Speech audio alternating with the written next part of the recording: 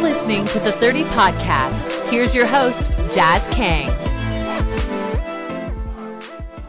What's up, Lakers fans? Recording this after an NBA Finals Game 1 win for your Lakers, 116-98 over the Miami Heat. Lots to digest from this one, but first, make sure you subscribe to the Silver Screen and Roll Podcast Network. You can catch us pretty much anywhere you get your fix. We're on Spotify, iTunes, Google Podcasts, Stitcher, you name it, we are there. And, of course, check out silverscreenandroll.com. We've got a great team of writers there covering you for all your Lakers needs. Joining me back again this week, Anthony Irwin. Sounds like he's a little bit tired. I don't know, Anthony. It was a Game 1 win. Why do you seem like you're a little bit depressed over there? Dude, I was stressing before this game. I was not – I thought I was ready to get going for these NBA Finals. I had forgotten the amount of stress. I couldn't sit down for the first, two quarters. I couldn't – Jen and I started decorating the house during halftime because, again, I couldn't sit down. So now that the adrenaline is finally starting to kind of come down here, I'll get back up. I'll be ready to go here. But I had forgotten how taxing. And then, by the way, while the Lakers are playing a finals game, oh yeah, by the way, there's a Dodgers game that kicks off. A Dodgers playoff game in a series of 3, which in baseball is basically a coin flip. It's been a night that I don't think my heart can really take many more of.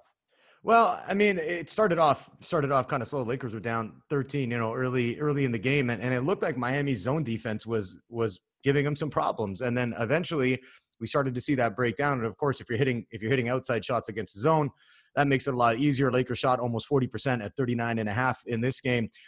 When they started turning it around, and Harrison mentioned this, or Christian mentioned this, in his post-game wrap-up, ESPN Stats and Info, Lakers' first team in NBA history to come back and be leading by double digits after be trailing by double digits in the first half. So you see how fast that turned. What do you think the Lakers started doing right that Miami just couldn't grasp at that point of the game? Well, I think the key for the Lakers is always going to be, can somebody not named LeBron or AD hit a three-pointer to open up the opposing defense? And at some point, KCP hit 2 3-pointers. They were back-to-back. Yeah. The Lakers were down double digits. And when other Lakers start making shots like that, the defense has to react to it, even if it's something – it's not even necessarily in their best interest to react to it. The key usually is just to stay disciplined and hope that eventually the Lakers cool off. Well, in that first half, they didn't. And for most of the game, they didn't. And the Lakers wind up running away with it. But I thought the absolute key, like you said a second ago, is just they hit a couple shots and they broke the zone a little bit. I also think, you can run zone against a youngish team in Boston. You can run zone against a one-dimensional team like Milwaukee, but you're not going to fool LeBron James for very long with the zone. It's just not going to happen. He's eventually going to find a crack. He's eventually going to get into the holes of that defense, into the teeth of that defense, and either score himself or kick it out to open shooters. And at that point, all you can do is hope that they miss. And tonight or last night, depending on when you guys are listening to this, the Lakers didn't miss. And that's the thing with this Lakers team, and you got to go way back. I mean, we're talking about a year ago now for the start of the 2019-20 season, where a lot of people looked at the roster and said, okay, the Lakers are going to be damn good because they have LeBron James and AD on the roster. And then after that, there was all this talk. You remember going into the season about, okay, who's going to be the third guy to step up? Kyle Kuzma, maybe he can put in 15, 16 points a game, throughout the season. Didn't really do that consistently. He's still third on the Lakers in postseason scoring. He's averaging just over 10 a game at 10.5. But I think that is one thing that the Lakers have shown, that they don't necessarily need a specific third guy to step up each game.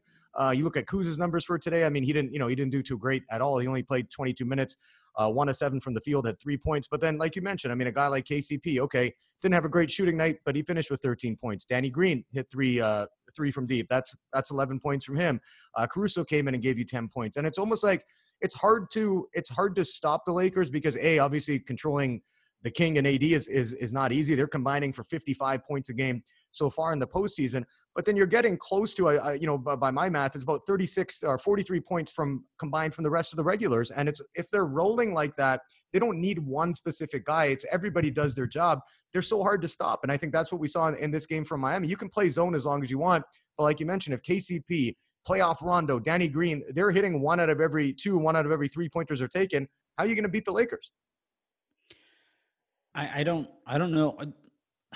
I don't mean to belittle Miami or the season that they've had to this point or the story that they've been in the bubble, where they might be heading as an organization. I don't mean to belittle them, but I really think people are overthinking their predictions on this series when it comes to these two teams. Yeah. Now, it sucks because, well, first and foremost, I hope that Miami is healthy just because of the well-being of the players themselves. And you get to what is for many players or many athletes, the pinnacle of a lot of guys' careers. And then to get hurt, you saw the look on Goran Dragic's face. That hurt me. Yeah. Bam Adebayo, who is having just an incredible run here in the bubble, seeing him kind of holding his shoulder and I'm sure he was pretty distraught after the game. And then Jimmy Butler, like his ankle injuries, plural, neither of those looked very good. So first and foremost, I hope that those guys are okay. But I also hope that, like, if they aren't, that the narrative doesn't shift to, oh, well, Miami got hurt. No, the Lakers were dominating that game before those guys started going down. And I just think, like, the Lakers are one of a handful of teams to get through the Western Conference playoffs, never playing a series past 5 games. And this is a special Lakers team. And, as cute as it is to doubt the Lakers, and as great as that tends to generate engagement and interest in whatever it is that you're saying, I found myself kind of annoyed that now 3 rounds into it, we followed that exact same trend of analysis where before the series starts, you just got to watch out for these Blazers. You got to watch out for these Houston Rockets. You got to watch out for these Denver Nuggets. And then during the game, realize, well, maybe Miami was kind of flawed. It's like, no. Why don't we, instead of you doubt the Lakers in the first place, and then as they succeed, instead of crediting them for their success, it's, well, maybe that team that they're playing isn't that good. Like, no. We're allowed to give credit to the team that's winning. That's a thing that you are allowed to do. And it sucks that not if you're the Lakers, a lot of people can't do it. Not if you're the Lakers. They didn't get credit a lot of the season. And, we saw that with the Clippers hype, before the pandemic, and then even going into the restart in Orlando, that it was, well, you're not going to have the depth to play against the Clippers. And I'm looking at this, and I said this before the series. I said this last week. I'm like, I don't think Boston or Miami is going to pose much of a threat to the Lakers. Like, unless AD goes down with an injury or LeBron goes down with an injury, obviously God forbid that happens. But what's the next? How does Miami beat them? And again, we can discuss this, that it doesn't matter what year it is in the NBA, the team with the most stars and the best players is going to win, provided they're healthy. And that's another thing I saw this season coming into it. And even if they played the Bucks, it's like, yeah, you got Giannis. Yeah, you got a nice piece in Chris Middleton. But how are you gonna compete with Anthony Davis and LeBron James basically deciding to pick you apart? They got nothing else to do there in the bubble and watch basketball, watch tapes, figure out what else, what their next step is going to be. And I think that was the difference. Because for me, this reminds me a lot of the last time the Lakers won the championship, or pardon me, in 2009 when they beat Orlando. It was, yeah, okay, the Magic have a nice pieces. Yeah, Dwight Howard was better than, at that time, better than anybody, I think, than Miami has on their roster now. Jimmy Butler might be close depending on who you talk to, but to me, Dwight Howard at that point was playing at a higher level. But ultimately, that Orlando team, yeah, they might be able to shoot their way into winning a game or two, but they're not going to beat the Lakers 4 times out of 7. And I almost feel like that with Miami coming into this one. It's not just that LeBron and AD are significantly better players than Jimmy Butler and Bam Adebayo, but they also play the same positions and are also bigger than Jimmy Butler and Bam. Yeah. And like, I know it's simplistic. I know I'm reductivist by nature, but in basketball, usually the bigger player tends to win, right? In basketball, usually, unless you're just special, right? Unless you're Steph and can shoot from 35 and whatever, but even he in the finals is not exactly bulletproof in terms of his legacy there.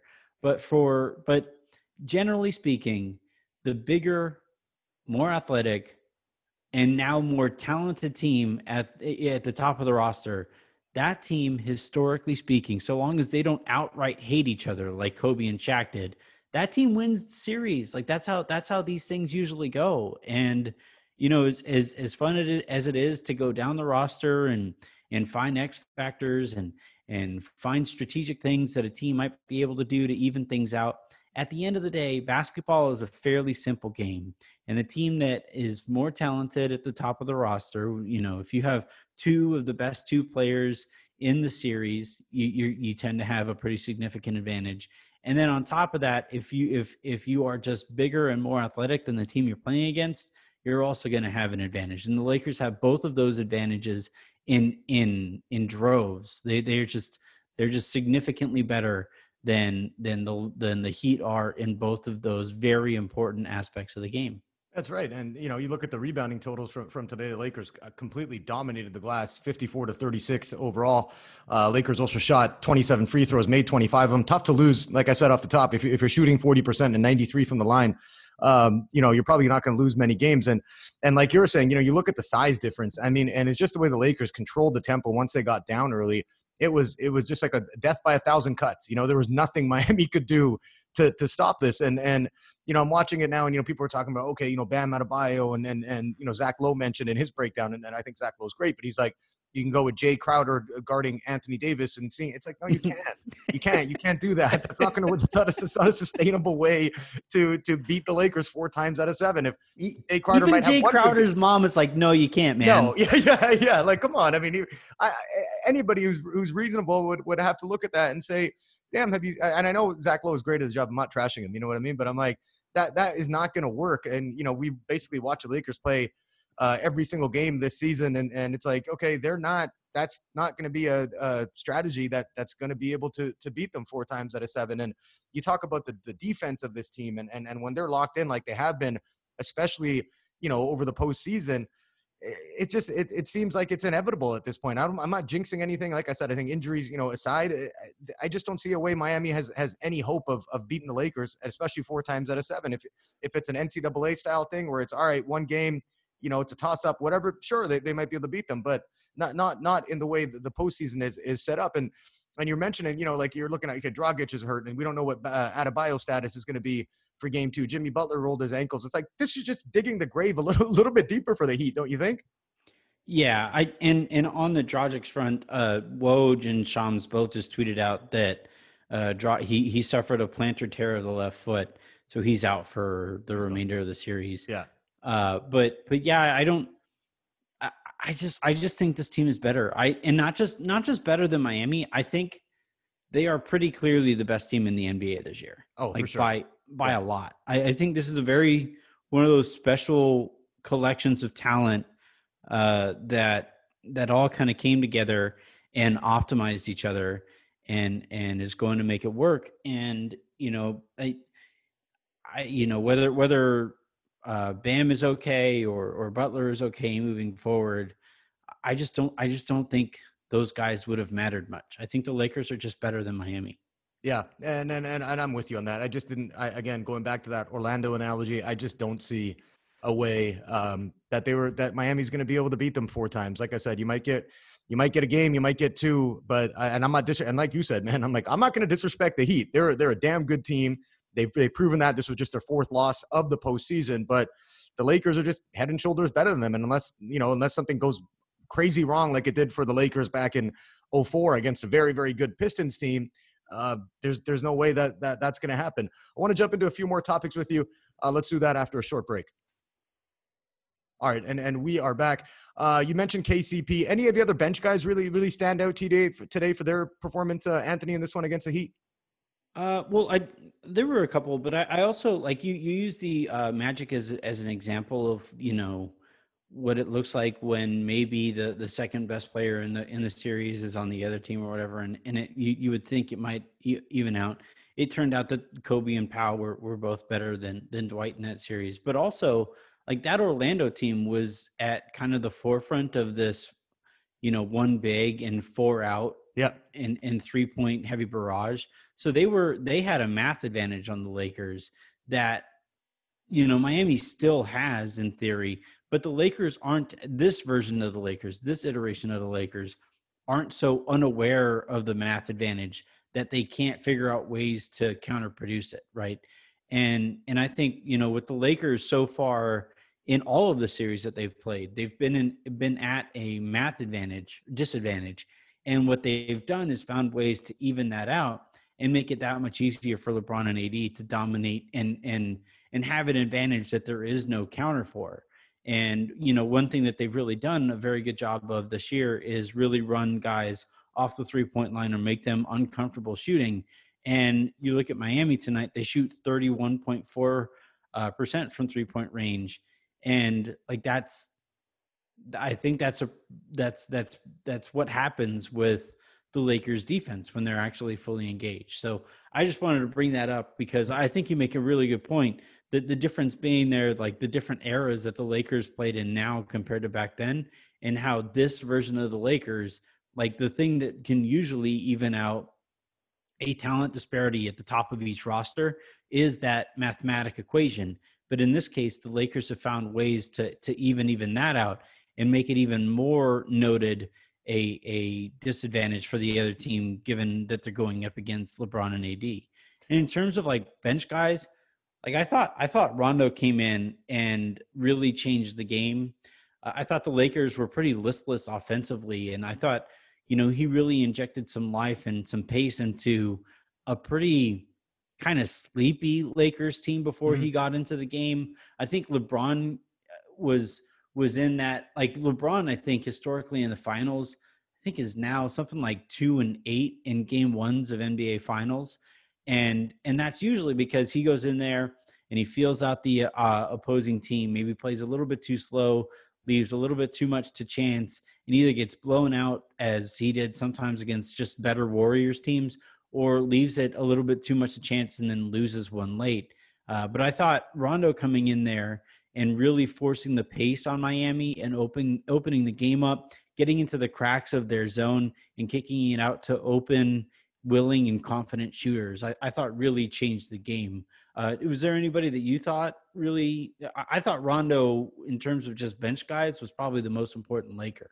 Yeah, I'm sorry I mentioned KCP. What I mentioned is not one of the big two, but KCP starts. But I think Rondo's been great throughout the playoffs. I mean, he's had some off games, but for the most part, he's been pretty consistently good. I would look at it, and I just love what Caruso brings as well. You know what I mean? I just think that he doesn't get enough credit for his game, the way he's able to cut to the hoop. He's pretty consistent from the 3-point line. I love what he brings to him too, and that's where I think this team is dangerous. And you look at another guy like Danny Green, who's had to struggles this postseason. He shot the ball fairly well today at 3 for 8 from beyond the arc, and he made a difference. He was plus 21, second to only AD. And I know that's a subjective stat, but he's doing well. And again, man, I mean, I'm just looking at this, and I'm like, anybody you saw some of the ESPN predictions, right? Like the Heat are going to win in 7. The Heat's like, no, they're not. I just don't understand. Like, I just want to get into how these people who cover basketball for a living actually thought Miami has a chance in this series. I'm telling you, the Lakers are not, again, barring any unforeseen circumstances, there is no way the Lakers are losing this series. Yeah, especially now. I think Dragic being out for the remainder of the series probably. Well, and an update on those. So he suffered the torn plantar fascia, but he's going to be reevaluated. He could come back.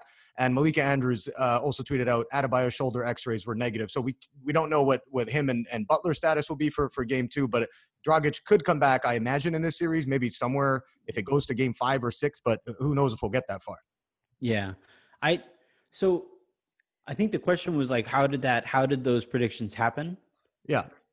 So it's a couple things. One, like it's a tried and true tactic to generate engagement and interest in what it is that you're saying, to crap on the Lakers, right? Because there's a whole bunch of people out there who enjoy watching the Lakers get crapped on, and they're going to click on that because they're hoping that that your analysis is going to come true. And then Lakers fans are going to click on that analysis like hate. They're going to hate click on that analysis, right? Yeah. So I think, that's part of it. There are also enough people though that I don't really associate with just clickbait or engagement whoring, for lack of a better term, engagement prostitution. That's a good way to put it. Yeah, I like that one. Yeah, that's a fair assessment of it. There are enough people who I think were really thinking their way through the series that I think the fallacies in NBA Twitter is that you want to say the thing that sounds super smart, the X factor thing. You want to be right with the factor that you think might swing the series and thus get credit if that thing does come to fruition. And I think for a lot of people who are looking at the series, they talk themselves into the depth that Miami offers. And, I just think for those who did that, they kind of ignored the way that these series usually tend to go, especially if part of that depth was Jay Crowder playing out of his freaking mind in the bubble to this point. He's shooting like Ray Allen, man. Yeah. And he shot well again in last night's game. So that needs to, be credited. But guys like Tyler Hero, who's a rookie, and it really struck me. So Boston isn't a very big team, right? Kemba Walker's undersized, he's like 5'10". Daniel Tice is like 6'8", 6'9" at center. Jaylen Brown and Jason Tatum are both bigger wings. So that helps them. Marcus Smart is kind of one of those tweeners between point guard and shooting guard, but Boston is pretty small when you really look at across their roster. And the Tyler Hero looked bigger against them than he looked tonight. And he had the ball at one point tonight. He was guarded initially by Alex Caruso. He dribbles through the key and, tries to get through, obviously, Caruso, and then LeBron is waiting for him, and then Dwight Howard is waiting for him, and then Anthony Davis is waiting for him. And you just realize, good God, this guy looks tiny. And part of it is not just vertical height, but also just thickness, because he's a rookie. Yeah. And Duncan Robinson is another rookie, I believe. Yeah, he's a rookie. And he's shooting the lights out too. I mean, he's been shooting the lights out as well in the bubble. Yeah, and so I just think if you're looking at depth and you're thinking that that's going to be an advantage, I wouldn't really want to rely on rookies, rookie role players in final series, especially against LeBron James teams. That's just not something that's usually going to go very well. So I think a lot of people talk to themselves into some depth that obviously I'm biased, but it's depth that I personally wouldn't have put a whole. Oh, you are, Anthony? We couldn't tell that you were biased, by the way. I'm a little biased. I'll cop to it. But this is my thing, though. Quick tangent. I know I am biased. I understand, and I will acknowledge my biases in my analysis, and I'll try to overcome them to be that much. I'll be so unbiased sometimes that Lakers Reddit will want to get me fired from every platform that I currently work for. And the thing that kind of bothers me is that there are a whole bunch of people out there who can't also acknowledge their own biases, and I think, in this case, a lot of people talk to themselves into some things that haven't worked out historically in terms of NBA final success, because they couldn't acknowledge their anti-Laker biases. That's fair. I could see that. And I think we've, and people alluded to that earlier this week with Bill Simmons and Jackie McMullen talking, about how, the Heat are going to be a legitimate threat and whatever. It's I don't know if these guys are getting paid by the NBA, but come on, man. There was no way that the matchups and the way it looked, and the Heat were playing awesome, and I get that. But again, like you mentioned, they haven't faced a LeBron James led team, and when you're doing that, it's just a whole different ballgame. And I just don't. And you mentioned the rookies. It's okay, those guys are very nice pieces. I think they're all going to have very long and productive NBA careers. But right now, at this point, yeah, I'm willing to go with a guy like Rondo, who's been there before and been in games like this so many times. A guy like Markieff Morris, he's been in the playoffs so many times. KCP has played next to LeBron James and now knows kind of what it takes. And Danny Green, of course, multiple championships for him too. So I agree with you, and I just didn't see how this Heat team could sustain the way they were playing against a team as good as the Lakers, right? I mean, we talked all year about you got the Lakers, you got the Bucks, and you got the Clippers.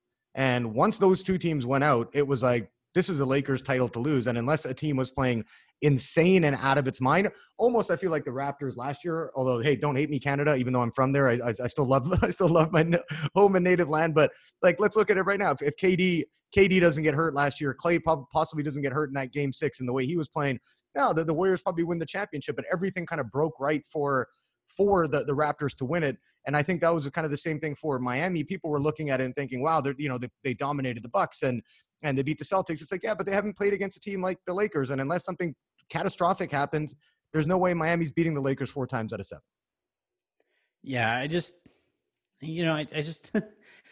hate it. I hate it because the analysis is so simple that repeating it gets kind of boring after a while. But a team with LeBron James and Anthony Davis in the finals going up against a team with Bam Adebayo and Jimmy Butler as the best 2 players from the other team is not going to lose very often. No, that's just not going to happen. And I don't want to seem like I'm mocking the people who really believed in depth, but I think this is a kind of consistent. We know it's a consistent error in the analysis of the Lakers series that they've played in, because we've seen it now 4 times. Like we've seen it 4 times heading into the series where it's like, yeah, AD and LeBron are the best 2 players in the series, but do the Lakers have anybody else in the top 8? It's like the 3 through 8 has never mattered if the 2 players at the top of the list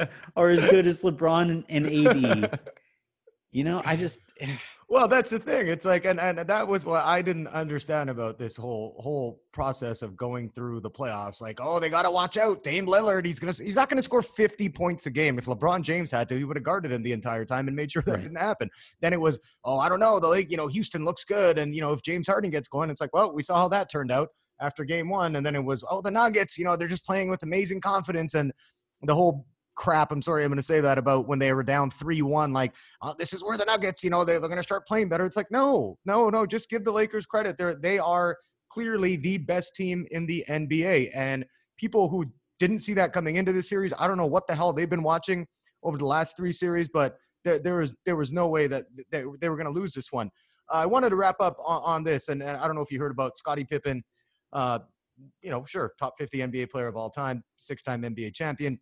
I'm going to read his quote, just a little bit of it, where he was asked, he was in an interview with Business Insider about the what he thinks about the bubble and how it's basically pickup basketball. He says, I'm going to be honest, it's not NBA basketball. It's not the hard grind. It's not the travel. It's not the fans. It's not the distractions. Really, to me, it's pickup basketball. I'm going to keep going here and go forward. And he goes, I look at Rondo. Rondo ain't made 3-pointers his whole NBA career. Now, all of a sudden, he's in a bubble. He's probably at 50% or better. I haven't checked the stats. Well, Rondo's at 40, just under 45% coming into this game. Does this sound like an old man shaking his fist on his lawn about the fact that the players are going through this? This wasn't ideal for anyone, but I also think, considering the fact that these guys were away from their families for an extended period, not in their own comfort zones, I don't diminish any team that would have won the championship this season.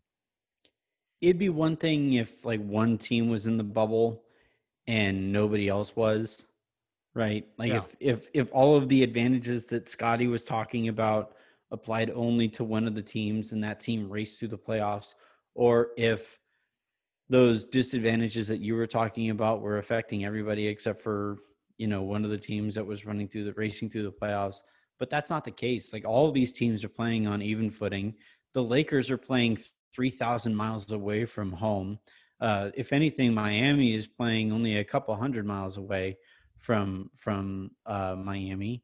And so, yeah, like I just think, is it sour grapes or whatever? No. And I think there's some of what Scottie is saying is somewhat true, but I think he's applying it wrong. Like, if he's saying that some of the numbers from these playoffs, when compared to individual performances across the years, like it should maybe be noted that they have been able to shoot in the same gym now for going on a couple months, and that makes shooting a little bit easier.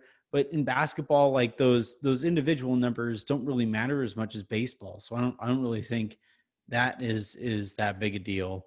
And you know, if you're talking about, I don't think Scotty would say that there should be an asterisk on whoever wins this thing. But if he did, or if anybody else did, I would just say, like, you haven't been paying attention to not just everything going on in the bubble, but everything going on in the entire world, where they're in a bubble because of a global pandemic that has now killed going on 210,000 Americans.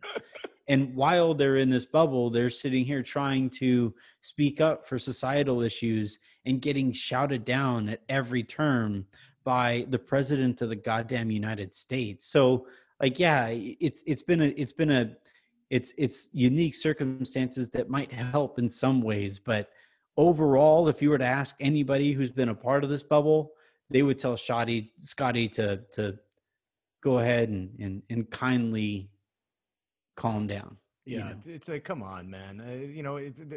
Again, we all wanted to see. I would love to have the Staples Center, just down the street, popping every time the Lakers are playing, and it'd be great. It'd be awesome, just being in LA and being around it. Of course, we all want to see that. And Lakers fans getting to celebrate their what could be their first team's championship and team's first championship, in 10 years. And the thing, that's all we want to see. But I also think that the Lakers, the way the game is played and how they've kind of tweaked things around and the job that Frank Vogel's done, it's like everybody's on the same footing there, right? There's no advantage, there's no disadvantage. You're playing, there's no travel. Everybody's on the same footing. So I don't think you could discredit a champion playing under these circumstances. I want to touch on one more thing before we go. Just the way the Lakers have played this entire playoffs throughout most of the regular season as well. It just feels like we're talking about, January and February, like it's eons ago, you know what I mean? Like it was just such a long time between when the pandemic hit and then they had the restart. But it's almost like they're playing a way that is dominant defensively first, and they're allowing their defense to dictate how good they are on offense, right?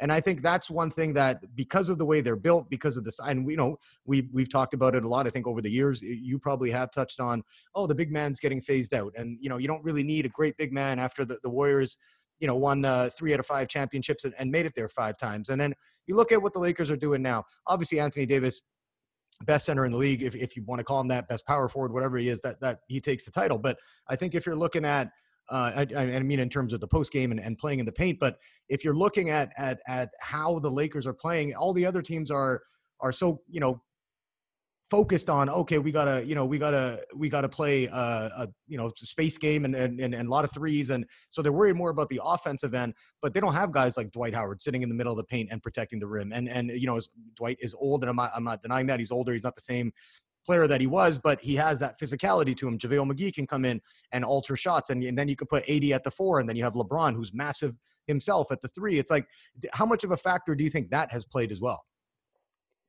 Yeah, it's kind of interesting. So one of the things that I've seen, talked about with this Lakers team and LA in general, and I think for good reason, LA is associated with Hollywood and with TV stars and movie stars and music stars, and now it's influencers because now I'm old.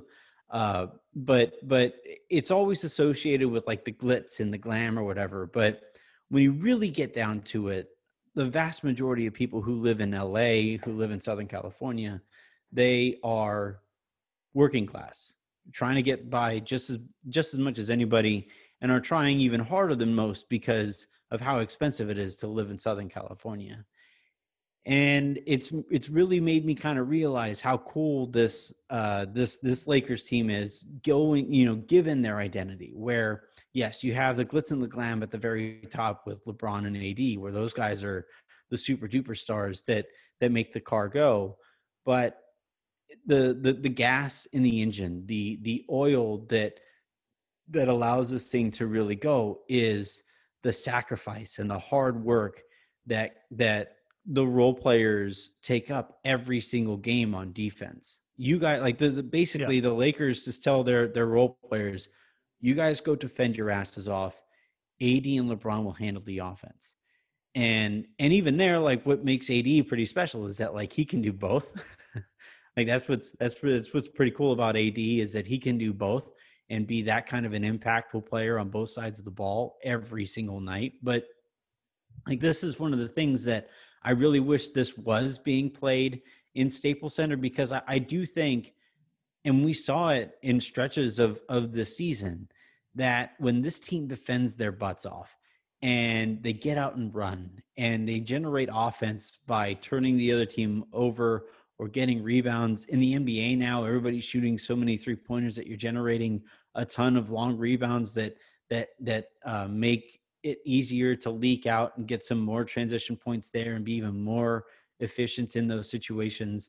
Like the city was really getting behind this team when they were able to watch them play. Mm-hmm. And now that they're on the verge of winning a championship, it does make me kind of really wish that, man, it'd be cool for the city to be able to watch this in person.